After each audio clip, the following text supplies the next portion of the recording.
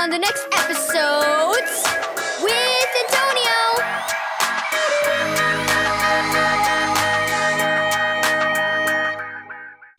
Thank you, Joyce Meyer Ministries, for this daily devotional.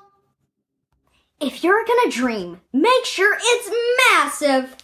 And it shall come to pass afterward, that I will pour out my spirit on all flesh. Your sons and your daughters shall prophesy.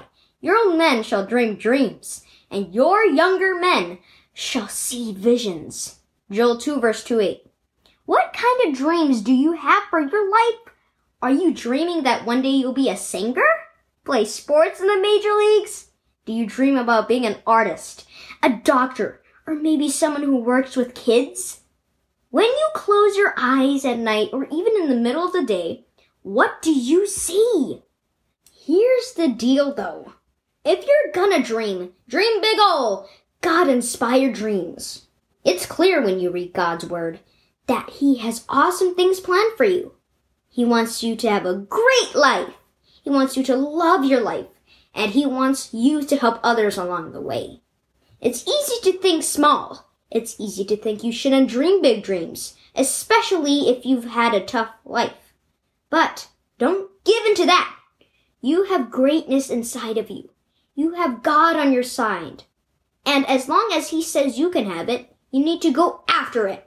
Remember, it's better to have a crazy huge dream and get most of it than dream a teeny tiny dream and get all of it. I've said it before, and right now, I want you to read it and then say it out loud. I expect something good is going to happen to me and through me today. Kid prayer. God, I will be amazed by everything you do. At every turn, help me to see you and trust you and love you more and more. Parent prayer. God, help me to love my life, see it as an adventure, and be excited about what you have planned for me and my family.